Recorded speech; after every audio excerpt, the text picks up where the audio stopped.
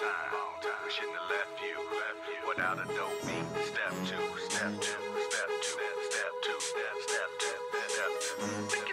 It's been a long time. We shouldn't have left you without a dope beat. You are now listening to the Whipped Cream Podcast with Bianca Harris and Chantel Chapman.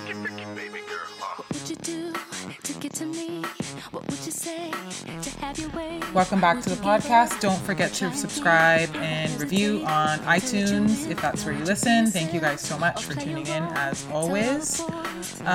Just wanted to leave this in here. If you're interested in what Chantel and I are up to outside of this podcast, you can follow us on Instagram at I am Bianca Harris and Chantel Chapman, and then you'll find some of our other businesses and stuff within our profile. And let's get into the show.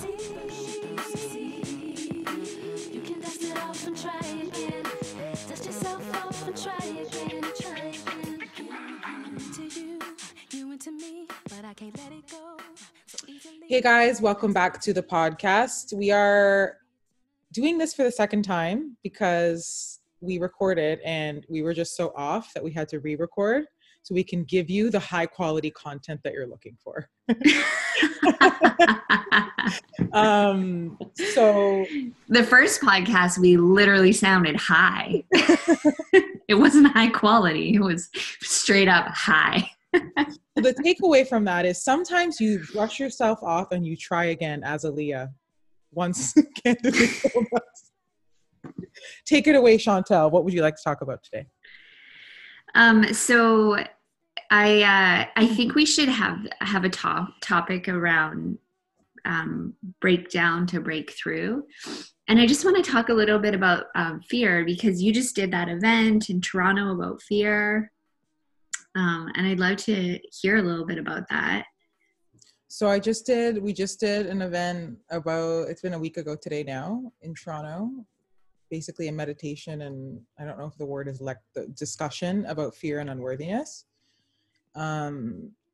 Yeah, my inner child who is afraid of authority hates the word lecture. Yeah, I don't like that word either. But we just kind of had a discussion. It was really nice. It was open, and I shared some of my experience about moving to LA and all the fear and unworthiness that came slapping me in the face the second I got here. So yeah, we just kind of talked about it, and I said from the beginning, I don't think a 2-hour event is going to unwrite your whole story about fear and unworthiness that you've been carrying for however many years. But the whole goal of the event was to kind of open something up so that you can see how to start maybe doing that. Yeah. Does that make sense? So we just kind of talked and then did some meditation and breath work, and it was amazing. I actually recorded the whole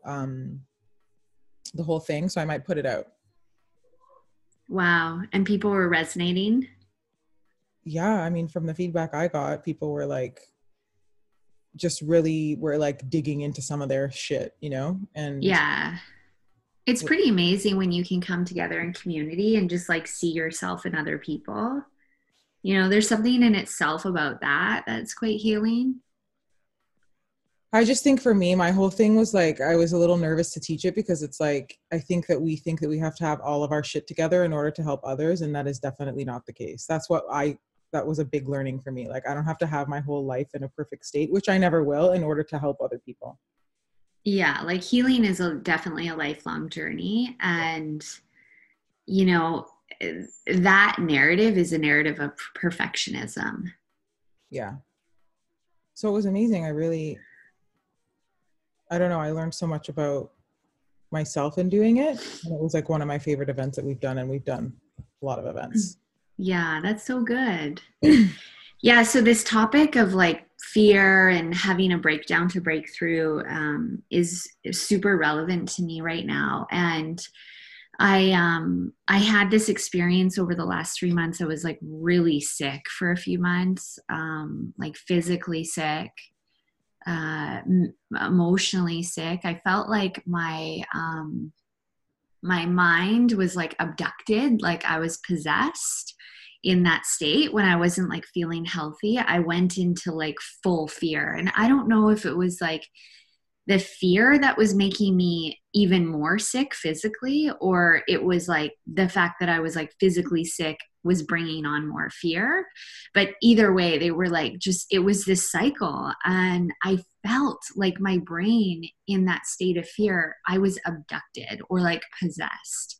And the reason why I want to talk about this today is because like I just have this new level of clarity and awareness and compassion for trauma and for fear and what it does to us, because I was in it for 3 months recently, and holy shit, like I have so many tools. I have so many tools for regulating my nervous system. I have so many tools for, you know, coming off a state of like post-traumatic stress disorder. I have so many tools to like get neutral. And when I was in the depth of the fear, that shit didn't exist. And not only did it not exist, the thought of it made me like nauseous and sick. And it was just like, there was like a darkness inside me that was like, no, that stuff is horrible and terrible. Like I couldn't handle, you know, the things in my home that are like representations of my connection to my higher power. I had to literally put away in a box. You know, when my partner was playing like spiritual music, I love Kundalini spiritual music, I would start to feel like I wanted to throw up.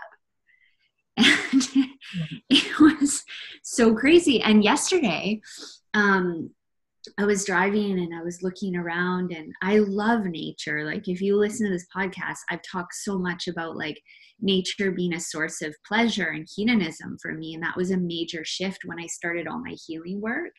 And I could look at nature and feel so much joy and beauty. And I would look at the mountains and I'd be like, oh, fuck you. I was like, who is this person? And, you know, it was like that for a couple months. And then I had a breakdown, and I had a full breakdown. And now I'm like kind of like coming out of that breakdown. And my teacher, Tommy Rosen, says that a breakdown is like it's like when you become desperate and you're ready to tell the truth. It's not a bad thing. It's just like, okay, I am ready to tell the truth. And he calls the breakdown the gift of desperation, AKA God, G-O-D, gift of desperation. And when you're in that state of complete desperation, your ego is forced to surrender. It can't do anything else. It's completely forced. And that moment, as my teacher Tommy Rosen would say, is grace. That's grace. And so I feel like that's kind of where I was at. And I'm like having this experience of like major clarity, but also like recovering from such a painful time. And it's really interesting what's happening in that experience is that as my emotions are starting to like regulate normally, and I'm fluctuating between like grief and loss, and this is like a normal emotion of sadness, to like feelings of being happy again and like bliss, versus in comparison to when you're in a state of fear, your brain is hijacked and it's all fear all the time. And I was just listening to this panel at the International Yoga Festival in Rishikesh with some incredible teachers. Bruce Lipton, who's like the grandfather of epigenetics. You've read some of his books, right, Bianca? Yeah. And then Reverend Michael Beckwith, who's a spiritual teacher. If you are ever in LA, I would really recommend going to his service on Sunday. Incredible teacher. And then Tommy Rosen, who's my teacher, and then Sadhvi Saraswati, who is a spiritual teacher from India. So they're on this panel, and they're talking about how a breakdown is a path to a breakthrough. And Dr. Bruce Lipton talks about the process of the metamorphosis of a butterfly. And so does Reverend Michael Beckwith. And I just want to share what they say because it's so beautiful. So in the process of the caterpillar transitioning into a butterfly, typically what happens is the caterpillar will go and eat quite a bit, like over consume. And then it goes into the cocoon stage, and there's a complete like liquefaction of the cells, everything that exists of that caterpillar. And in the cocoon stage, it's like if you were to be in that, your cells are being destroyed. Everything that is you is breaking down, and it's fucking painful, like painful. You feel like you've lost who you are. Like you can't even, the ideas that you had before are just completely gone. And then through that liquefaction, the only thing that's left is like the hope of evolution and the higher vibration, energetic frequency that's left of that caterpillar that is going to manifest into the butterfly. And then it comes out and it's a lighter version of itself afterwards.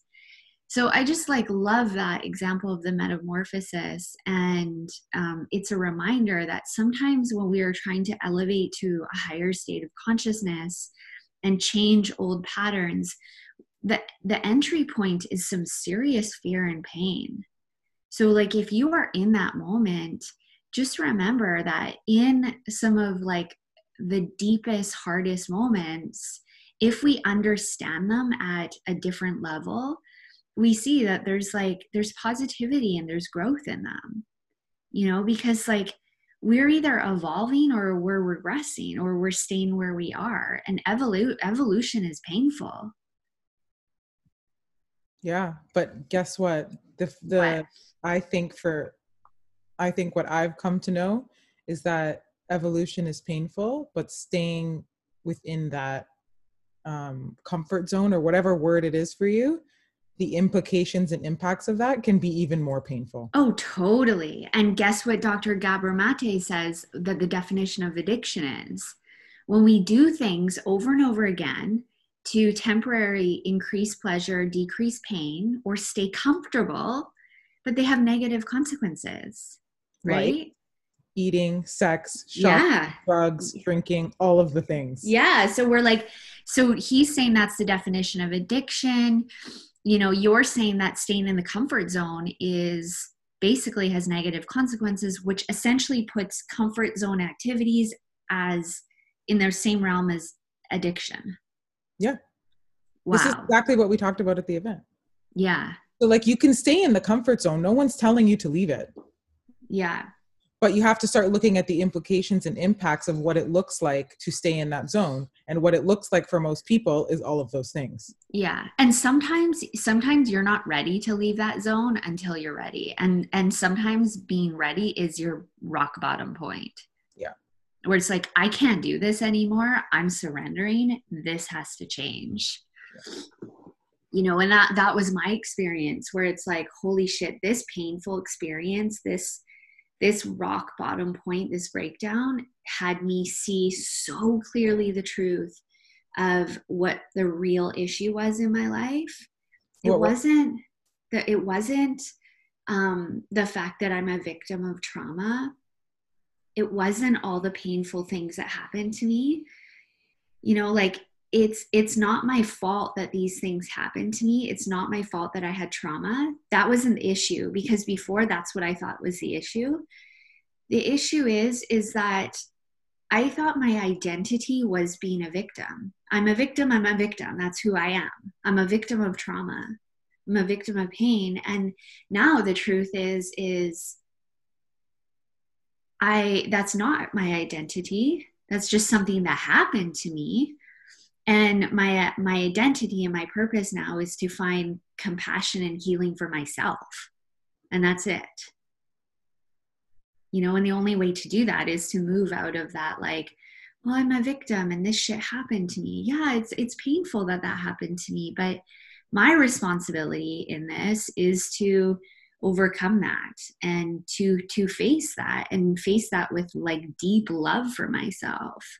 And it's not about like, and it's also been so interesting in this process that I've been going through lately too, is typically when I feel like deep pain, I feel a very strong desire for emotional support from people. And I'm like I really need people to emotionally support me, because that part felt so malnourished to me. Like, and I needed love from outside. Fill my love tank, all you people, friends, whatever, boyfriends, family, validation, external validation from work. I need all of that to be able to get through this painful time. And my indication of the deep shift that I've had right now is I don't want that. Like, even like people that are reaching out a lot to me, I'm like, I want to internally process this. Like, I want to spend time finding love within myself. Like, I don't want everyone's like opinions and love, and like, I appreciate it. It's amazing, but like, I want to process this for myself too. And it's so interesting to notice that and see some of the people in my life. Like, I've attracted quite a bit of codependent people in my life. So when I'm like, hey, I need space to process, and I can see they're getting bothered by my request for space. Why is that? Because we've had a codependent relationship together. Mhm. I'll be there for you no matter fucking what. You're there for me no matter fucking what. Well, guess what? That means that I haven't had any personal boundaries for my own healing, and neither have you. Wow. So that in itself has been like a massive shift. Like, Hey, wait a minute. Hang on a second. what? Down a notch. Take You it down a understand? notch. Do you understand how amazing it is for me to hear that? Thanks, Bianca. No, really, like that is immense in me knowing you as a person, as a friend, and as a human. Like, Yeah. that is an immense awareness that you've come to. Like, Yeah. immense. Yeah, it is. It feels huge. I mean, I talked about it with my therapist yesterday, and she's like, this is big. This is big. For someone who like identifies as a recovering codependent, this is huge. And also, that's another interesting thing too, because I've spent so much of my healing time in the recovery world.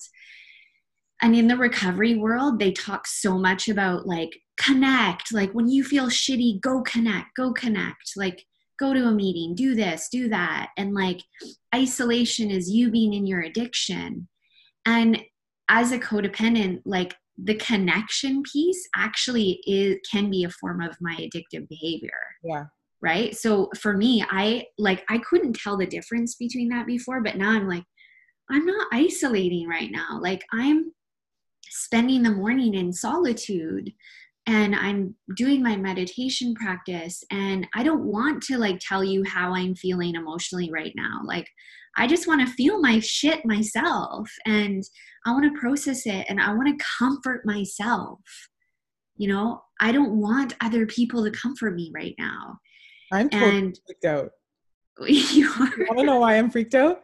It's freaking me out that you're saying this to me, because even though we've had a totally different experience, it's freaking me out because you're reflecting back to me exactly how I've been feeling.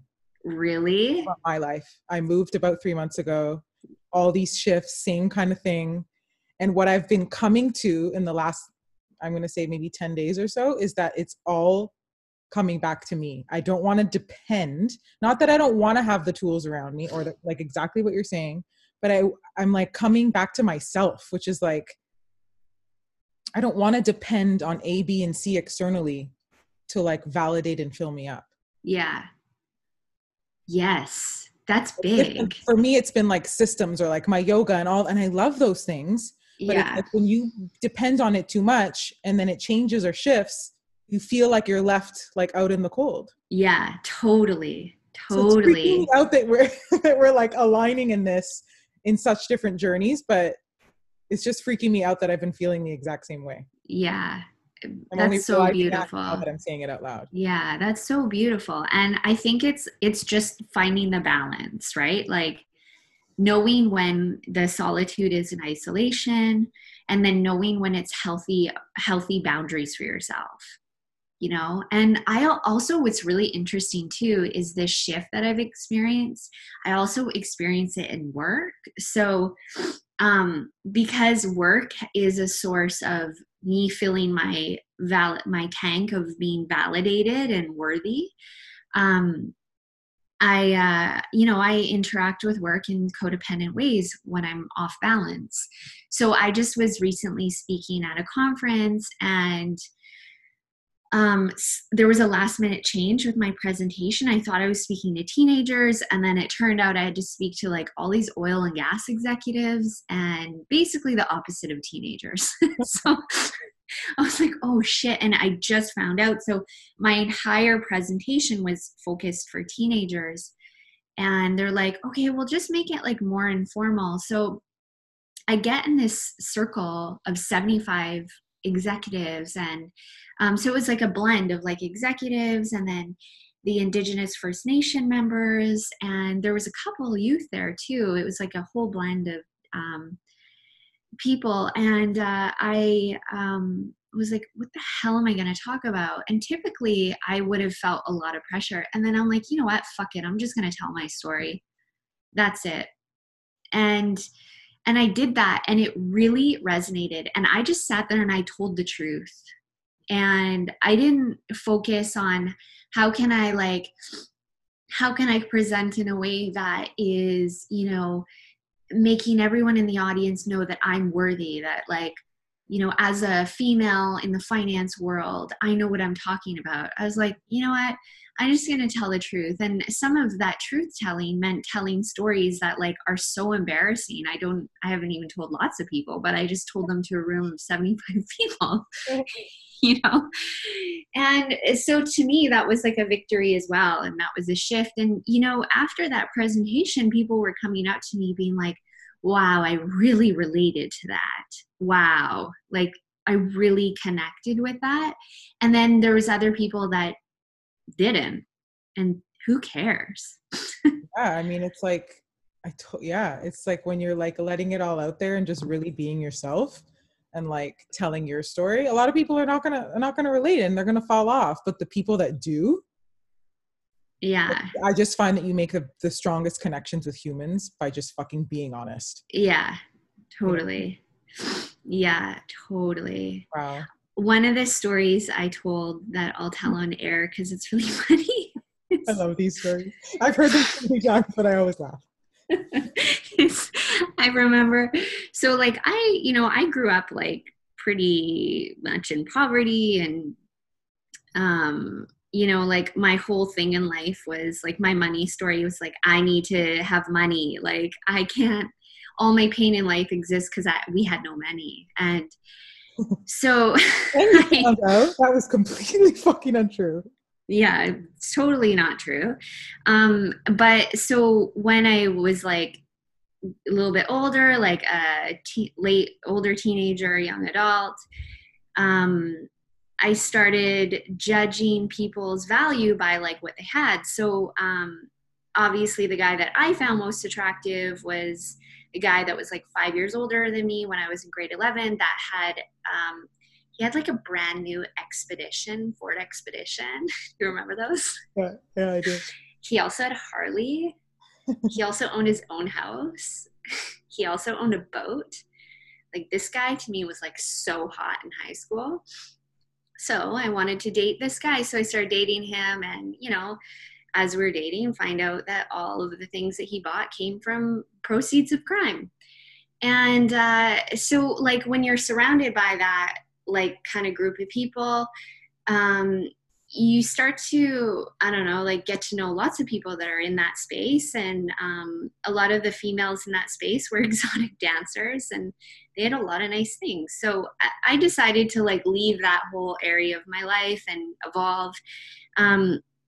One of my next relationships, because I still had that mentality of being, not wanting to be in poverty. So naturally I find another group of people that is very wealthy and successful, but at least they're doing it legally. So I'm hanging out with very wealthy business people. And I remember going to this it was Vancouver's who's who party, Christmas party. There's celebrities there and the wealthiest business people in Vancouver. And I had nothing designer to wear, so I felt so inadequate. So I call up this stripper that my boyfriend cheated on me with, and we actually like kind of became friends because I helped her get a mortgage. I'm like, I have to go to this party. I own nothing designer. And she's like, oh girl, I got you. Come on over. So I go to her house and she's like, oh my God. Do you remember the YSL heels that had the bow on them? Yeah. Yeah. So she's like, you should wear these because everyone will know they're YSL. And I'm like, okay, amazing. Well, they were 2 sizes too big, but I didn't fucking care because I needed to have something designer because it's the only way I'd be worthy of talking to at that party. So I borrow her YSL shoes, 2 sizes too big. I go and put like toilet paper in the toes. And I basically like had to slide my way through the whole fucking party all night. You know, and there's like dancing. I can't lift my feet because if I lift my feet, my shoes will fall off. And this is like the pain I went through just so I could fit into this stupid party, you know? So anyways, it's funny, like what our narratives of like being worthy will make us do when you like actually look back on them. Yeah. But so wait. What did you take from that situation after you left the party? Well, I was still like asleep. So I was like, oh my God, thank God I had the YSL shoes. And like, I really like felt like I fit in. But now I look back, I'm like, what the hell? What's wrong with my Joe Fresh high heels? Wow. I mean, you just don't realize how much like it's not to say that like buying things that make you feel good is bad. It's just that it's like it makes you I don't know, it really makes me reflect on like I used to have a really bad designer problem, like bad when I was with my ex and I was in college and he was also pretty wealthy, and it was like, oh my God, we would get in a fight and he would buy me like a $4,000 Louis Vuitton bag and I would be like, oh my God, everything's perfect and fit. It's like I had at one point, like I kid you not, like 15 designer bags, but I didn't have any fucking money. Like, I don't know how I managed it. But anyway, I remember about a year ago, I started to like purge all my shit. Like I forgot that I had all these bags and I started to get rid of bags and bags and bags of stuff. And it made me reflect. And just this story made me remember, it made me reflect on that time in my life. And I'm like, pulling all these beautiful bags out of the boxes and like getting ready to sell them and give them away because I was just getting rid of everything. And I was like, holy shit. Like it didn't even dawn on me until that moment in getting rid of all this stuff. Like, holy shit. I was trying to cover up so much shit with these fucking bags and purses. Yeah. I didn't notice it till now. Yeah. I know, it's amazing when you and I still like I have one designer bag now and I love it and that's fine, but it's like it doesn't mean anything much to me other than like I really like this bag. Like I know. So, it's just so interesting how like the stuff that we accumulate to cover up who we are. It is. And I mean, in a way, like I feel like in our society, it's a bit of a rites of passage as like a young, like early 20s, you know, kind of like fully asleep person to be like, if I have this designer bag, even though I have no money in it, I'll like be accepted. I remember that reminds me of this story when I first started dating my ex-fiance who hung out with like very wealthy people. We got invited to Bill Clinton's 75th birthday in LA. So this party was insane. Like we're at this, so Bill Clinton's 75th birthday, like every celebrity is there, like Lady Gaga's performing, Bono, like we got to meet them backstage. It was crazy. So I have nothing to wear. And so I borrow this, like, you remember those like bandage dresses that Hervé Leger from one of my like friends. And so I have that. So that's good with like my Aldo shoes. I remember being so stressed because I had like, this is like maybe 12 years ago or 10 years ago. Yeah, I think 10 years ago, I literally had no money. Like, I think I had like $40 to my name. And I was so stressed because I'm like, what if someone asked me to like pay for a taxi or something? And like, I only have 40. At the party. Yeah. It was at the party? Yeah. Okay. Okay. I had like $40 in my bank account, and I like fly a private jet there. I'm like staying in the Beverly Wilshire where Julia Roberts stayed as a prostitute. Similar story. Going to this party, and I've got like literally $40 because I was like a mortgage broker and I was waiting for my next commission check to come in, which wasn't for like a week. So I had $40 to like basically for this vacation. And it was just like so fucking stressful, like just not worth it. Like if I had that opportunity like now, I think I'd be like, you know what, like I just don't have the money to like go there and take care of my own shit if I need to. You know what I mean? And that would feel really empowering to be able to say that. But because I was so desperate, like to fit in and you know, like be a part of this fucking scene, because I thought if I was a part of this scene, then I would be the opposite of poverty. Yeah, I was in a poverty mindset. I was like in poverty in my own right, you know? Yeah. And man, it was a lot of stress on the nervous system, but Wow. But like, look at the company that you've created now too. It's just like, it's so woven in oh yeah. Well, this is to your life and your work.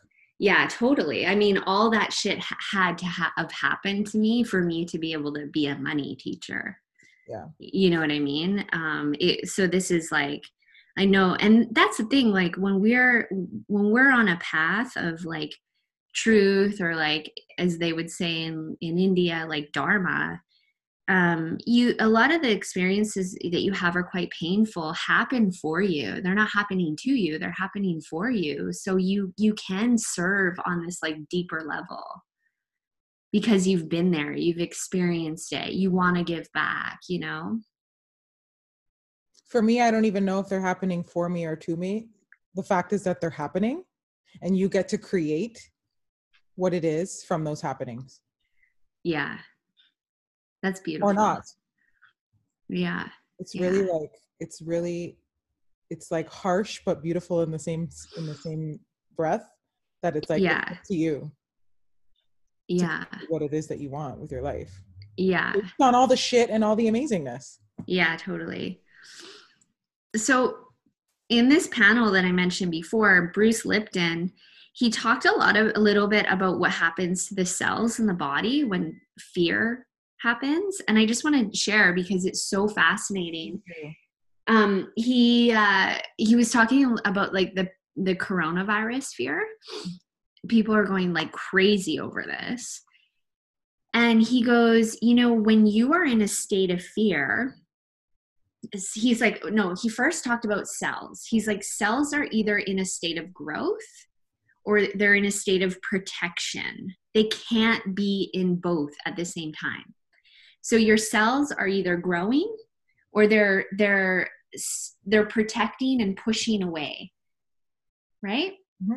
And he said fear will basically create stress in the body, cortisol will run through the body, and our cells will go into protection mode, right? So he said what happens when we go into states of like strong fear, there's a lot of cortisol running through the body. We're going into that fight or flight. He said all the blood rushes to the arms and the legs. Why? Because we're getting prepared to run from the saber-toothed tiger.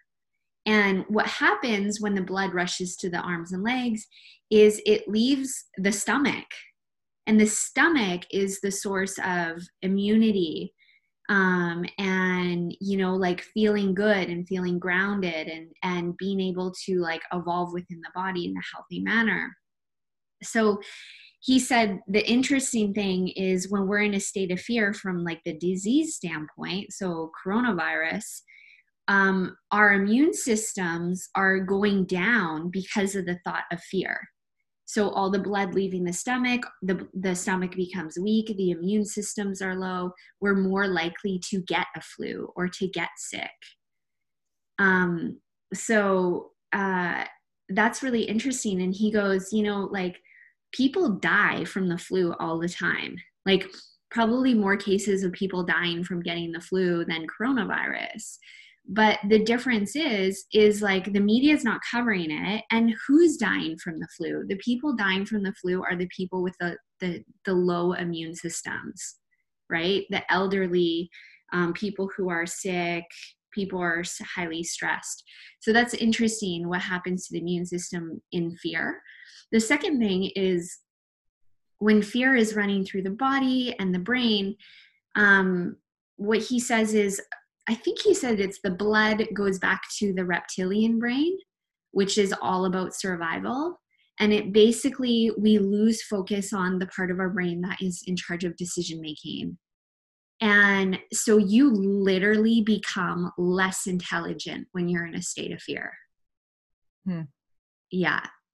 So just kind of something to think about, like, and this, when I heard this, I'm like, yeah, I can totally feel that, because when I was in fear, I could not make decisions. Like, remember when I moved and everything was going wrong? Yeah. I literally called you and I'm like, you're not understanding what I'm saying. Yeah. I can't make a decision. Yeah. My brain isn't working. Like, yeah. I couldn't even figure out how to put one foot in front of the other. Yeah. Like, I didn't have people around because I was in such a state. Yeah. If I didn't have people around me being like, this is what you need, like, just literally do this. This is the decision. Just pick what I'm telling you. I wouldn't have been able to do it. Yeah. My brain shut the fuck down. Yeah. It's what happens. It's crazy. And so, like, what do we do in that situation? I think there's like it really comes down to self-compassion, and to be like, and to kind of like, like calm yourself out of that state. So that goes into the, like the whole breakdown to breakthrough piece. And the part of the breakthrough piece is the awareness. Like, what am I learning from this? But to be able to get there, there has to be like a state of like, okay, I can't do this anymore. I need to change. And I'm now ready to surrender and change my mindset, ego, fear, turn off. And I think it's really interesting in that panel, Sadhvi Saraswati said in India, in the Hinduism lens, they see these like, they have this belief around like these cycles of life. So Brahma is the creator, Vishnu is the sustainer, and Shiva is the destroyer. So they believe that this is like a cyclical view of life, and they welcome when things fall apart, because they're like, oh, here comes Shiva destroying everything. And Shiva, if you know anything about Hinduism, is a god who is worshipped. Why are they worshiping a destroyer? That you can see Shiva sculptures are like the dancing Shiva. Shiva's dancing to destroy everything. Why? Because destruction creates space. Destruction creates space for an elevation. So Shiva, destruction, creation, Brahma, and then the sustaining of it, Vishnu. And I just think it's such a beautiful view of like these cycles that we go through in our lives, where things seem to just fall apart and it's so painful. But what's happening is space is being made for us. Space is being made for a new level of consciousness, a new state of evolution that we're moving into. Thank you for your TED Talk. Thank you for attending. It'll be online shortly. But I just wanted to insert one thing, because you were on a roll. I didn't want to interrupt. I think the one thing that we can all agree on is how to actually calm yourself down in that state is breath. Yeah. Yes. Yeah. That's the part of like regulating yourself in a compassionate way. Totally. Yeah. Even if it's just 2 breaths, if that's all you can manage at the time. Because that's what got me through. I had to just I couldn't sit down and meditate for half an hour, which was my luxurious practice. Yeah. I had to literally just sit there and take 2 breaths. Yeah. You know what I think we should do, Bianca, is we should link a self-compassion meditation to the notes of this show. Sure. And I have a good one on YouTube that my therapist gave me. So okay. You do that, and then I'm going to link one that I just did before we got onto this call. Okay, good. That I want to try that one, because you seem calm AF. Joe Dispenza? Yeah. Yeah. My baby daddy, Joe. Joe's your. Do you have a crush on Joe Dispenza? I love that because this is what I think. You can get so hippy dipsy in the spiritual world and everything becomes so mystical and confusing that it's like, I need to take a step back and just hear it very matter of factly in black and white. Yeah. Tell me what to do. And like, let's make it really clear cut, Yeah. Yeah. I love Joe Dispenza too. Yeah. Well, I think this was great. It helped me a lot. And it's so weird to me that like how you've reflected back how I've been feeling. It's just so interesting how that happened. That's what we do. We're mirrors for each other. It's so wild. Yeah. So wild to me. It almost amazes me every single time over and over again. Wow. This is just so special. Rainbows and hearts and flowers. I just want everyone to know about your Trauma of Money. Can you talk a little bit about it now? Yeah. Before we get off, and how you guys have been accredited. Is that the right word? Yeah. So the Trauma of Money program the Trauma of Money program is an online course, and there's 2 levels to it. So one is if you're a life coach, a mental health professional, therapist, counselor, or a finance professional, you would take the Trauma of Money program and become certified in this teaching modality. So, if you work with any clients, most likely you're going to encounter some sort of financial stress. This would give you the tools on how to deal with it. The second part of the program is if you want to just heal your own relationship with money. So what's really exciting about the Trauma of Money is we were just, our course just became accredited by the Canadian Counseling and Psychotherapy Association, which means that if you are a counselor or a therapist in Canada registered with this association, and most counselors and therapists are, you will earn 8 continuing education credits for the Canadian Counseling and Therapy Association. So that's pretty exciting to like have our program being recognized by that organization, and yeah, it's a big deal. So therapists, counselors, if you guys need to do this program, like it'll really add another level to what you can offer to your clients, because money stress is massive and it impacts entrepreneurs, it impacts individuals. I don't know anyone who doesn't have some sort of form of money stress or, beliefs around their worthiness. And so yeah, there's just a lot that we can kind of discover when we start digging into our relationship with money. I wish I could do this round, but I'm going to be away. So when I get back. It's okay. You've got to pass. Okay. All right. Well, thank you guys so much for listening on our round 2. We're sorry the episode is late, but it's still fucking here, isn't it? Just be grateful.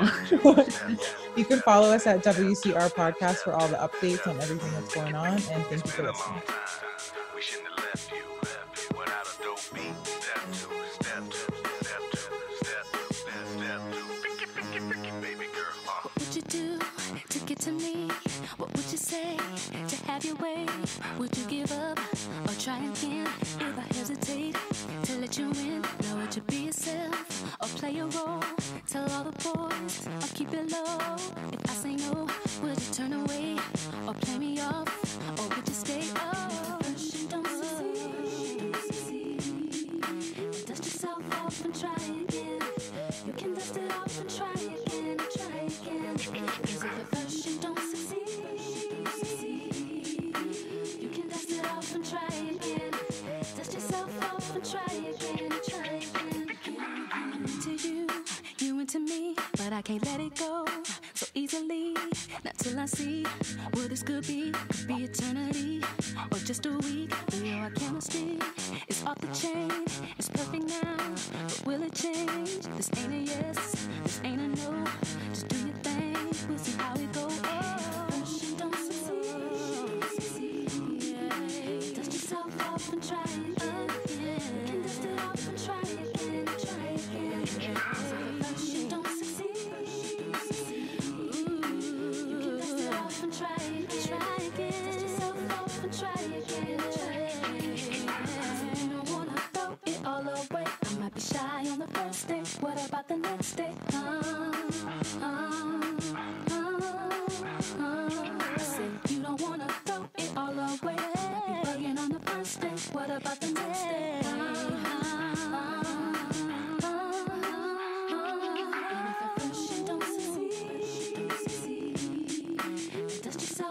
and try again.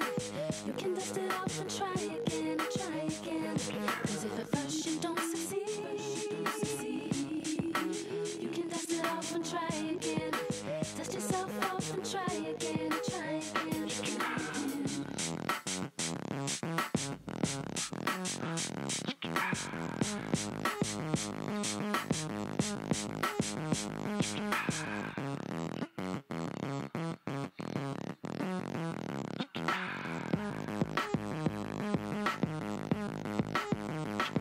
And if at first you don't succeed, yeah, dust yourself off and try again. You can dust it off and try again. If at first you don't succeed, you can dust it off and try again. Dust yourself off and try again. Try again. If at first you don't succeed, dust yourself off and try again. You can dust it off and try again, try again. 'Cause if at first you don't succeed, baby, you can dust it off and try again. Dust yourself off and try again, try again, again. We shouldn't have left you without a dope beat. Step two, step two, step two, step two, step two, step two. It's been a long time. We shouldn't have left you without a dope beat. Step two, step two, step two, step two, step two, step two, step two. Don't succeed, then dust yourself off and try again. You can dust it off and try again.